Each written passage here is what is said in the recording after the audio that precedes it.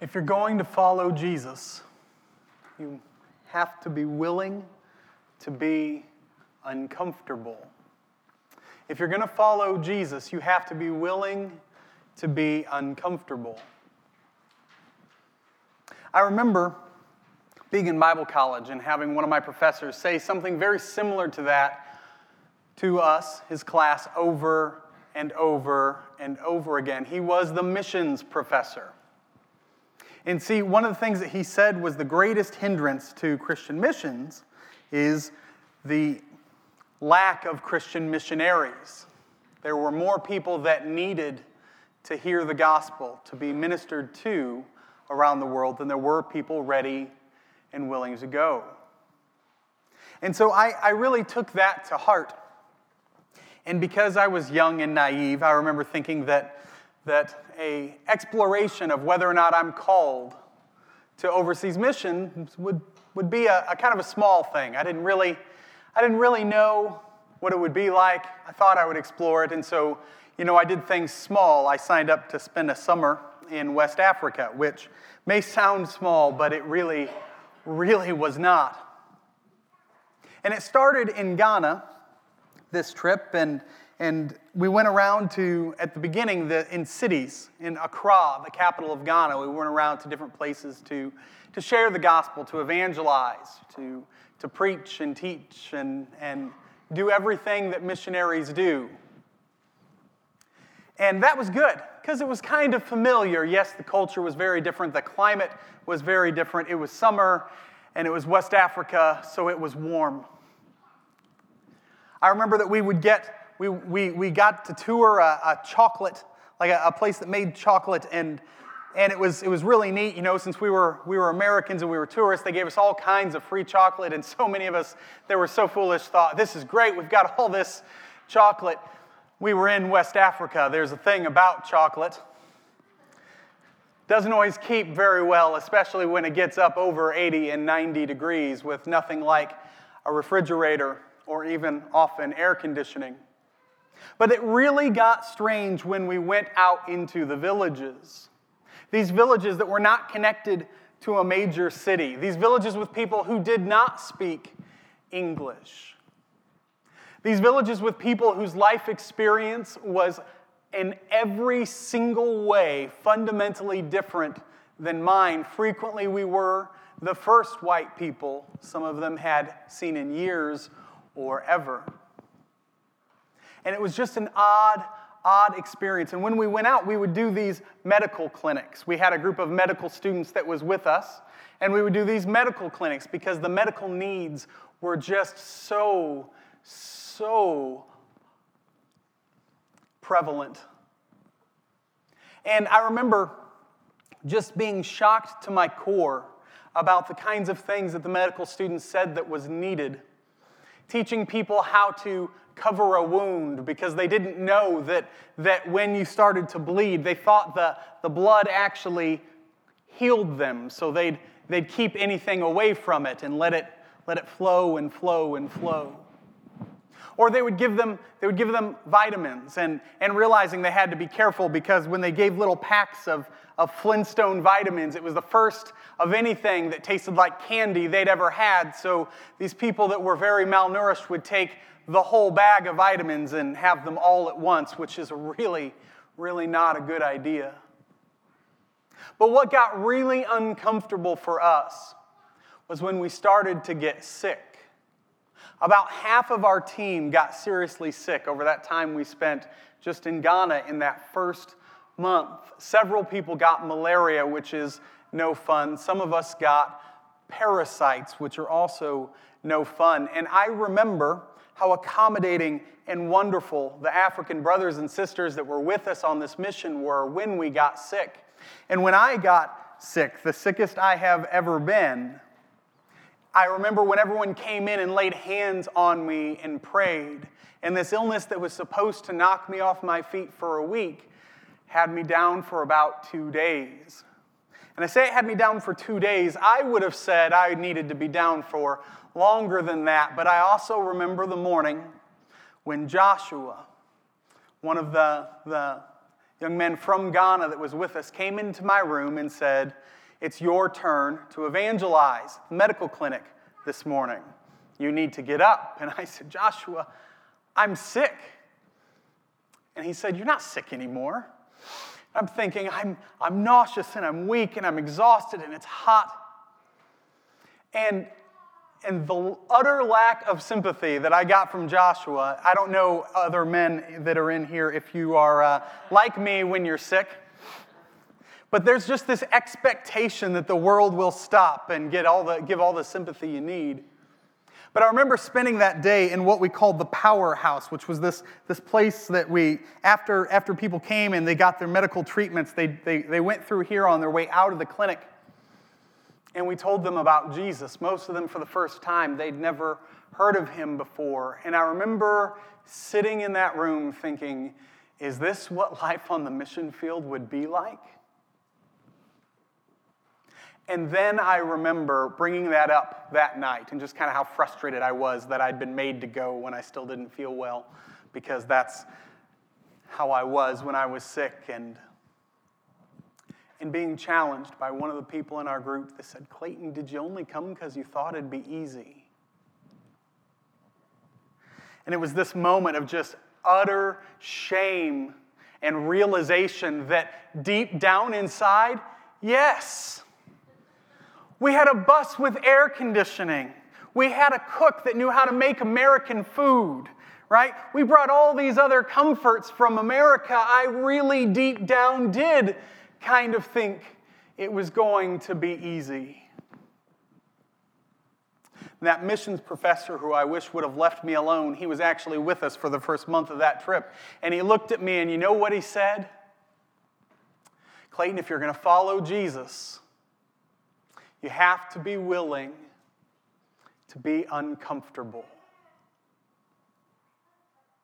And as profound as it was in that moment when he repeated to me what I'd already heard him say from the front of his missions class, all I wanted to do was get up and shake him, but I was afraid I would lose any and all sympathy for my illness if I did.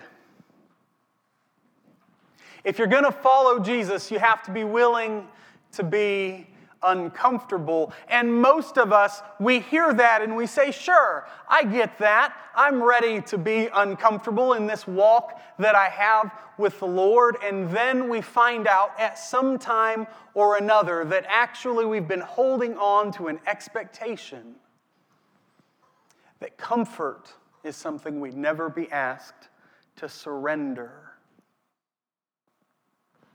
We're often willing to make grand gestures to God regarding our faith. The big stuff is often the easy stuff. I've come forward. I've given my life to Christ. I've been baptized. I take communion. I tell people that I'm a Christian. My Facebook page even has it marked right there for the world to see.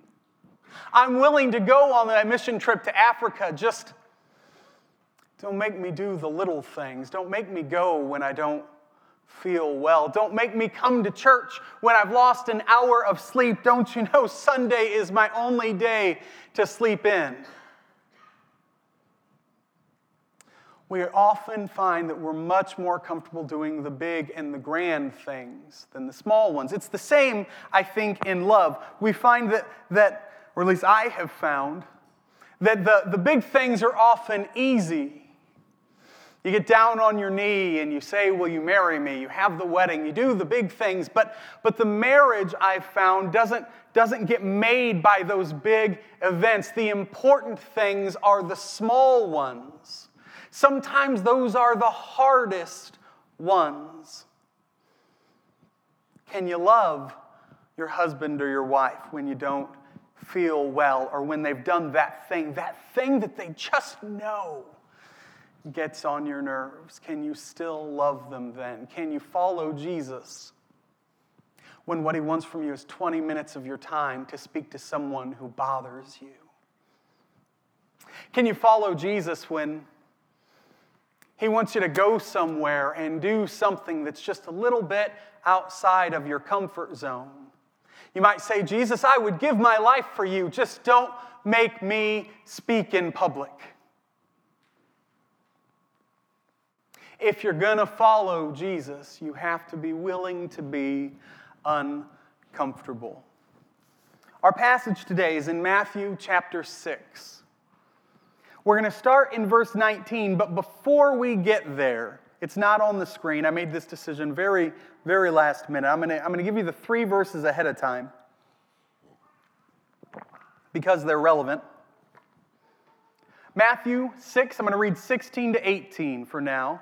When you fast, this is Jesus in his Sermon on the Mount, do not look somber as the hypocrites do, for they disfigure their faces to show others they are fasting.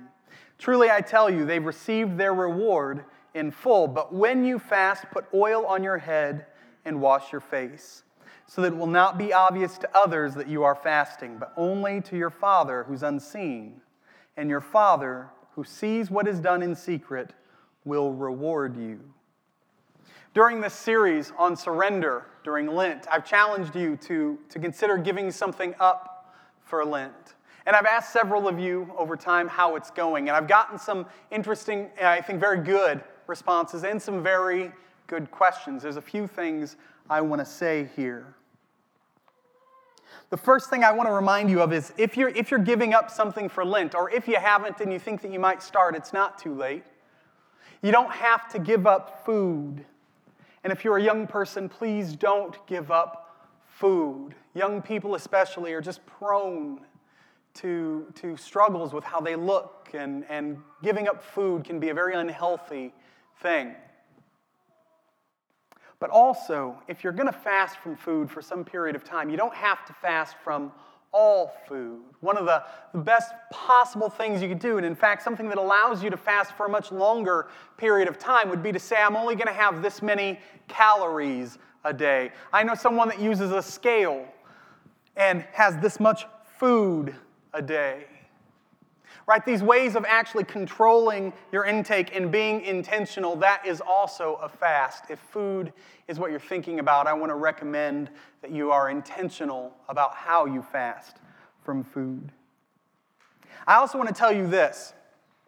If you decide that you've given up something that's just too much, it's too hard, you bit off more than you can chew, don't give up. Adjust your fast. Make a course correction or a change. If you said, I'm not going to handle an electronic device the entire time during Lent, and you've realized that your life doesn't actually go without some of your electronic devices, it's not that you have to drop the fast. You just have to make a course correction. And that leads me to this. If you've given up something, someone should know. Not everyone. That's exactly what Jesus is saying here. Don't proclaim it. If you proclaim it and people around you are real impressed, you've gotten about all the benefit you're going to get from your fast. But someone or a few someones for accountability should know. And if you have to make a course correction, that's okay. Just share with them and get feedback from them about it.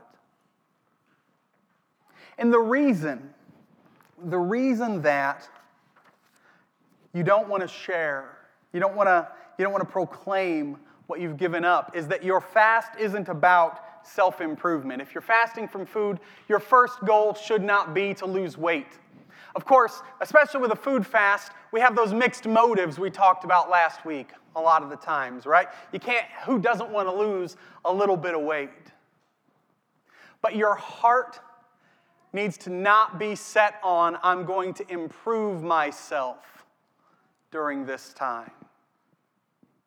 Or I'm going to do something I can be proud of. I went a whole month without playing a game on my phone. Well, I'm not saying that. That's an example, right? And if we do that to feel good about ourselves, we've gained a different kind of reward than is meant.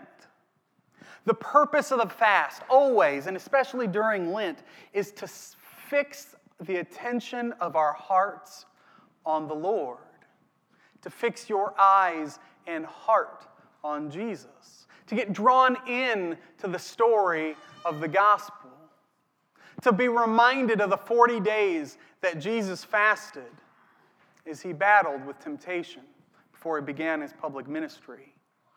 And so I want to challenge you, if you've fasted during this time, to re-begin if you need to make sure that your goal is to set your heart on Jesus, that you haven't bitten off more than you can chew, and that you're not fasting from something that's actually good for you. Okay, so that's the fast bit. But in this conversation about fasting, immediately afterwards, related to that, Jesus makes this comment. This is verse 19. Do not store up for yourselves treasure on earth, where moths and vermin destroy, and where thieves break in and steal. But store up for yourselves treasures in heaven, where moths and vermin do not destroy, and where thieves do not break in and steal. For where your treasure is, there your heart will be also. We know what it is to have our heart set on something, don't we? And we know what it is to not have our heart set on something. All of us can have had that experience where you come in on Sunday morning and you're just distracted and God is not the one that's on your mind, and you have a hard time kind of getting into that space where you really lose yourself in worship. And we experience that in all parts of our lives. When we're distracted, when other things are on our mind, it's hard to give ourselves to what we want to. You're distracted in a conversation. You're preoccupied when you're supposed to be focused. Your heart's not where you want it to be. What Jesus is saying here is that rather than gaining acclaim or popularity or impressing the people around you with a fast, but also as a principle of life, you want to focus your efforts. You want to build up treasure. Not here on earth, but in heaven. Because where your treasure is, your heart will be. Have you ever wondered about why do I struggle so much to have those mountaintop experiences with worship? Why is it that sometimes in my life, going to church, reading my Bible, praying is easy? It just comes naturally, and I'm excited for my devotional times. And other times, it's really a struggle. Well, there's a lot that's going on there, but one of the issues is this idea of where is our heart set, particularly when there's so much else going on in our lives. We get distracted, and it's hard to find the ability to step into that space where it's just you and God and you sense His presence. I think you know what I mean. One of the ways that we do that, one of the ways that we work on that we get better about being able to direct and fix the attention of our heart on the Lord, is about being intentional with where we build up our treasure. Are we spending our resources on the American dream? Of course, having a house isn't a bad thing. Of course, having a car isn't a bad thing. Of course, taking vacations isn't a bad thing. Of course, those aren't bad things. But there's a difference between what's my goal? Is it to be comfortable, to have everything I want for this life, this short speck of time, when you consider the entirety of your existence? Because we don't just live for 100 years, we live forever. The time that we have here is just such a short piece of that. Are we spending all of our time trying to make that as nice and comfortable as we can be? Or do we want to give our effort towards preparing ourselves and becoming who God wants us to be as we get ready to move into that much, much, much longer period of our existence? Where we build our treasure up, be it here or there, that's where our heart will be fixed. Now, I'm not saying that if you're having a hard time sensing God's presence when you're doing devotions, it's because you're not working for the kingdom hard enough. That's not what I'm saying. I'm saying that's one way that helps us focus our heart and be present with Him. Moving on, verse 22 and 23. The eye is the lamp of the body. If your eyes are healthy, your whole body will be full of light. But if your eyes are unhealthy, your whole body will be full of darkness.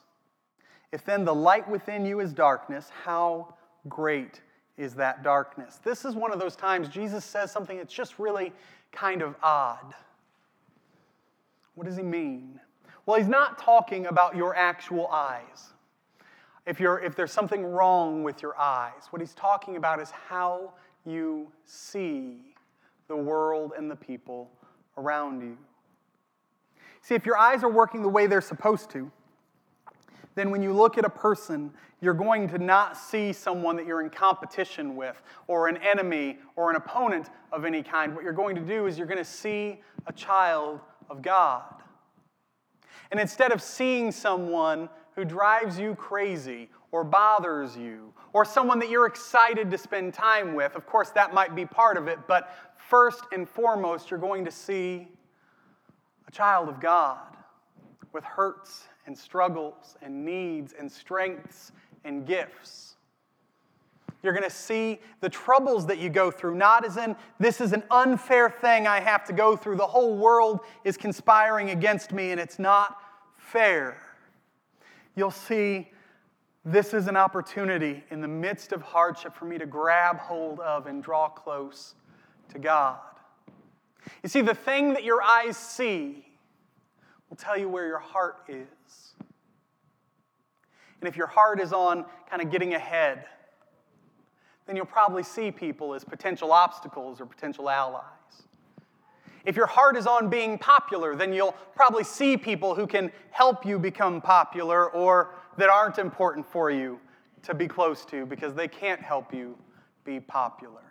If your goal is comfort, you'll see people through the lens of, well, this person will help me feel comfortable and this person won't help me feel comfortable. But if your heart is set on Jesus, then what will start to happen is when you look at people, you'll see them through His eyes. Maybe this person is this way because of something they're going through or have gone through. You see, the shift that happens where our heart is will determine how we use our eyes. Verse 24, no one can serve two masters. Either you'll hate the one and love the other, or you'll be devoted to the one and despise the other. You cannot serve both God and money. In the West, but I think it's true particularly in this country, we really have a problem with money. And one of the ways we can know we have a problem with money is how uncomfortable we get every time we read anything Jesus has to say about money. It's hard. And in fact, we will work hard to get Jesus to not be saying the thing we don't want Him to say, right? Well, this is symbolic, or He doesn't really mean that, because Jesus says things all the time He doesn't really mean. That's a joke. That's not true. Money's hard because we're taught with so much of our environment, so much of our culture, it tells us that money is the most important thing for you to have. With it, you can be sure of good health. You can be sure of comfort. You can get everything that you want. Your whole life has to be about earning money so that you can buy the things that you need. And that's not untrue. You do need to earn money to buy the things that you need. The problem comes when the priority for us, the new job opening comes up and it's going to be more money. And we don't stop to ask the question, does God want me to stay put? Is He using me here? Or do I step into the promotion? We don't ask the question before we make the big purchase, is there something else God's calling us to spend our money on? Again, it's a heart being fixed on the wrong thing issue.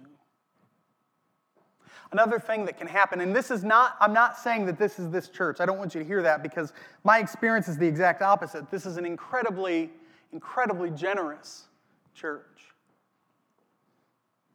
But if our hearts are too attached to money, we're going to have a hard time giving.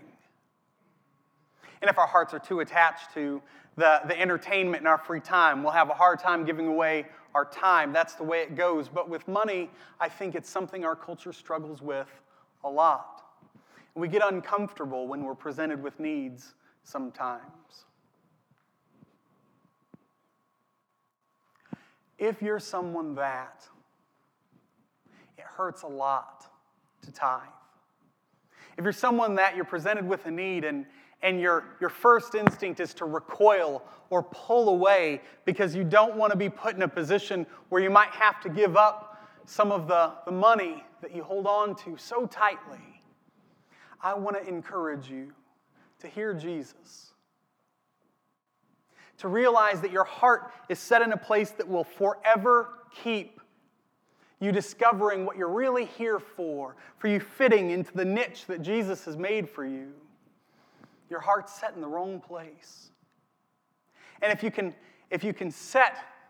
fix your heart on Jesus, if you can be willing to step out of what makes you comfortable, if you can give sacrificially just enough that it hurts a little bit, you'll find that the way you look at things, the way you spend your money will change, your priorities will change, and giving will get easier and easier over time. It's interesting, when we struggle with giving, and I think at some point all of us do, and if we don't, we probably have someone near and dear to us who struggles with the fact that we don't struggle with giving away things, right? I think it's interesting that we have this weird view of prayer where we get frustrated if we pray for a thing over and over again, and the God that we believe loves us doesn't give us what we need or what we ask for. But we can find it in ourselves to walk past someone who's asking for help and not realize that we're saying no to the exact same kind of thing that we get frustrated with God saying no to us about. If we want to be representatives of the Lord, if we want to be His sons and His daughters, if we want to be the light of the world, then we need to be willing to meet needs, to give of time, to give of money when it's asked. Now, if you can't, you can't. I don't want you to hear that if you're struggling with bankruptcy and you don't have $1, that you've got to find a way to give away $5. That's not what I mean. But when you can, and the opportunity presents itself, Jesus seems to suggest over and over and over again that you should give. That if our hearts are set on Him, helping those around us will be so much more important to us than money. But giving isn't just with money. I mentioned it briefly about time. Time is so very hard. In fact, a lot of times we'd be willing to pay someone just so that we didn't have to give away our time. Every year when the relief sale comes around, it's something that I hear. If we all just threw in $50, then we'd raise as much money as the relief sale raises, and we could all save ourselves this huge amount of work we put ourselves through every year. Giving away our time is hard. But there's times, like the relief sale, that we have an opportunity to really, truly be the hands and feet of Jesus. You know, a lot of the times people will ask, what's a way that I can get involved with something that really matters, that's really beneficial, that really helps? And I want to tell you, I wanted to address this from the front. I think we've got about 20 more volunteer spots that are needed. This is not a guilt trip, although it could sound like that. I know for a lot of us we're just not able to go because we have other things that are going on or other commitments, and of course that's okay. But if you can, if you can give of your time, I want to challenge you to really ask, to go to the Lord and say, is this something you want me to do? And maybe you're thinking to yourself, I bet they can't use me anywhere. And I bet you're wrong. I bet there's a job that's perfect for you. But I know that either Keith or Alan Schrock would love to talk to you about it if you'd be willing to give a little bit of your time next Saturday to the relief sale, to making that a practice, to serving kingdom work and fixing our heart on being the hands and feet of Jesus. Going on a little bit, verse 25. Therefore I tell you, don't worry about your life, what you'll eat or drink, or about your body, what you'll wear. Is not life more than food, and the body more than clothes? Look at the birds of the air. They don't sow or reap or store away in barns, and yet your heavenly Father feeds them. Are you not much more valuable than they? Can any of you, by worrying, add a single hour to your life? Okay, so everyone's favorite thing is to learn about Greek, right? I know that's the case. So I want to teach you about worry. I tried to figure out a way to do it without telling you about the Greek, because I know some eyes will glaze over and the nap will begin, but stick with me if you can. So the Greek word for worry is merimnao. Let's try that. Everyone say merimnao. Wow, isn't that exciting? You learned Greek. Merimnao is this idea of having a concern about something because something bad may happen. And we read this passage, and it sure does seem like Jesus is saying, thou shalt not worry. And for some of us, we're not worriers. So, okay, I guess we're doing good. Some of us are. And so we feel like that means something's sin. There's a sin happening just because we worry, just because we're anxious. I want to tell you that's not what Jesus is saying at all. This word merimnao, the Bible translators have a funny way of doing things. They take the same word, the word that means worry, and when they think it's supposed to be bad, they use the word worry. And when they think it's supposed to be good, they use the word concern. So you might never know that the Apostle Paul tells you repeatedly that worrying is a good thing. Well, wait a minute. Jesus says worrying is bad, and Paul says worrying is good. How does that work? Well, it works this way. What Jesus calls us to not worry about are the things that make us comfortable. What Paul tells us to worry about are the things that matter to the kingdom. 1 Corinthians 12:25, Paul tells us that God actually puts a church together with different people and different gifts so that everybody gets worried about. So that everybody gets worried about. And also in Philippians 2:20, Paul's talking about Timothy, and he says, Timothy is wonderful. Let me tell you how wonderful he is. He worries about you all the time. You see, what Jesus is telling us is that our worries reveal where our heart is fixed. And if our heart is fixed on the things of this world, the things that make us comfortable, we'll struggle with worrying about different things than we will otherwise. Now, I'm not telling you if you struggle with anxiety or caught up in the midst of sin. That's not what I'm saying. What I am saying is that if you're a worrier, this practice of being intentional about fixing your heart on Jesus, you'll likely find a way for that process of worrying to transform. Worry might always be there, but a trust in the Lord will go underneath it.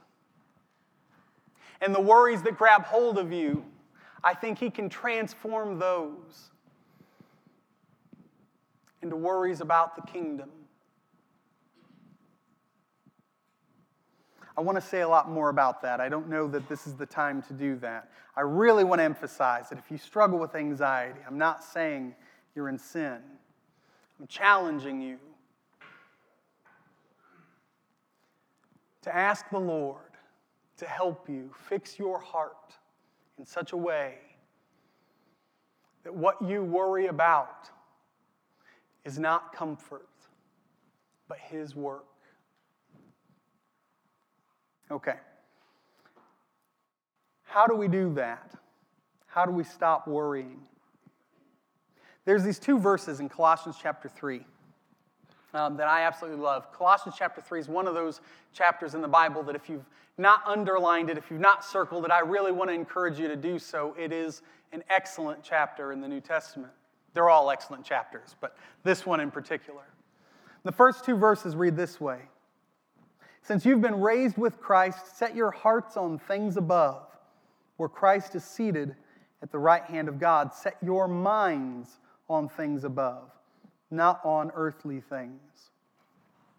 How do we train our hearts to be fixed on Jesus? How do we train our minds to be fixed on Him? How do we get away from this focus or struggle we have with being so concerned about the things that make us comfortable?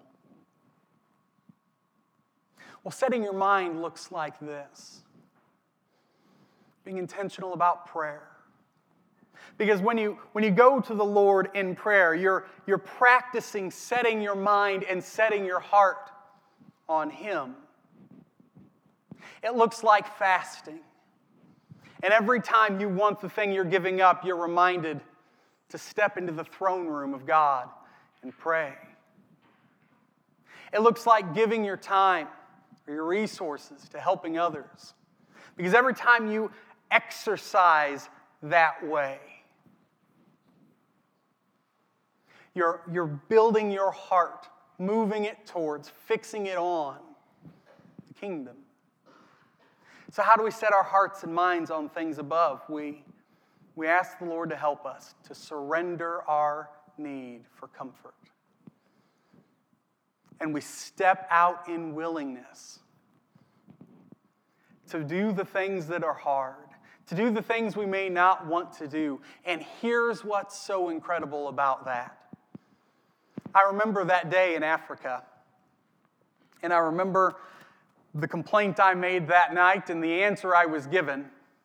And I thank God that He moved in this way because it was not me. I wasn't mature enough for it at the time. But the next day, now I didn't feel great the next day, and I went. And it was, for me, one of the most moving days of my time there.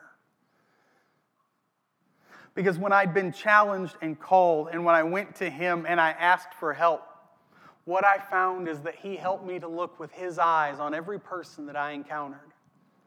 That even though I was so uncomfortable, I was able to, for that day, experience something I'd never experienced before. A real willingness to step out and do something hard and not have it be about me. Now, that's something I still struggle with. I think that's probably something that most of us do. But if we go to Him in faith and trust, He'll empower and lead and encourage us to leave behind the things of this world and to set our hearts on Him. Let's pray. Father God, we come before You thankful for blessings. You are wonderful, Lord. And we ask that You would help us today.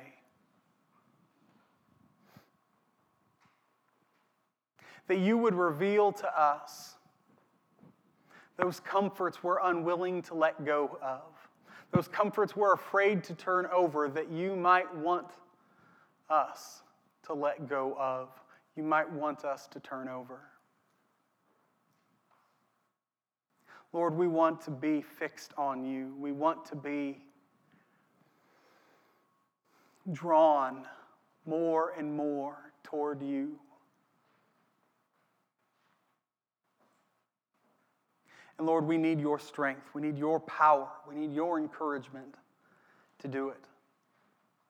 And that's what we ask for, Lord, during this Lenten season, that you would fix us on Jesus.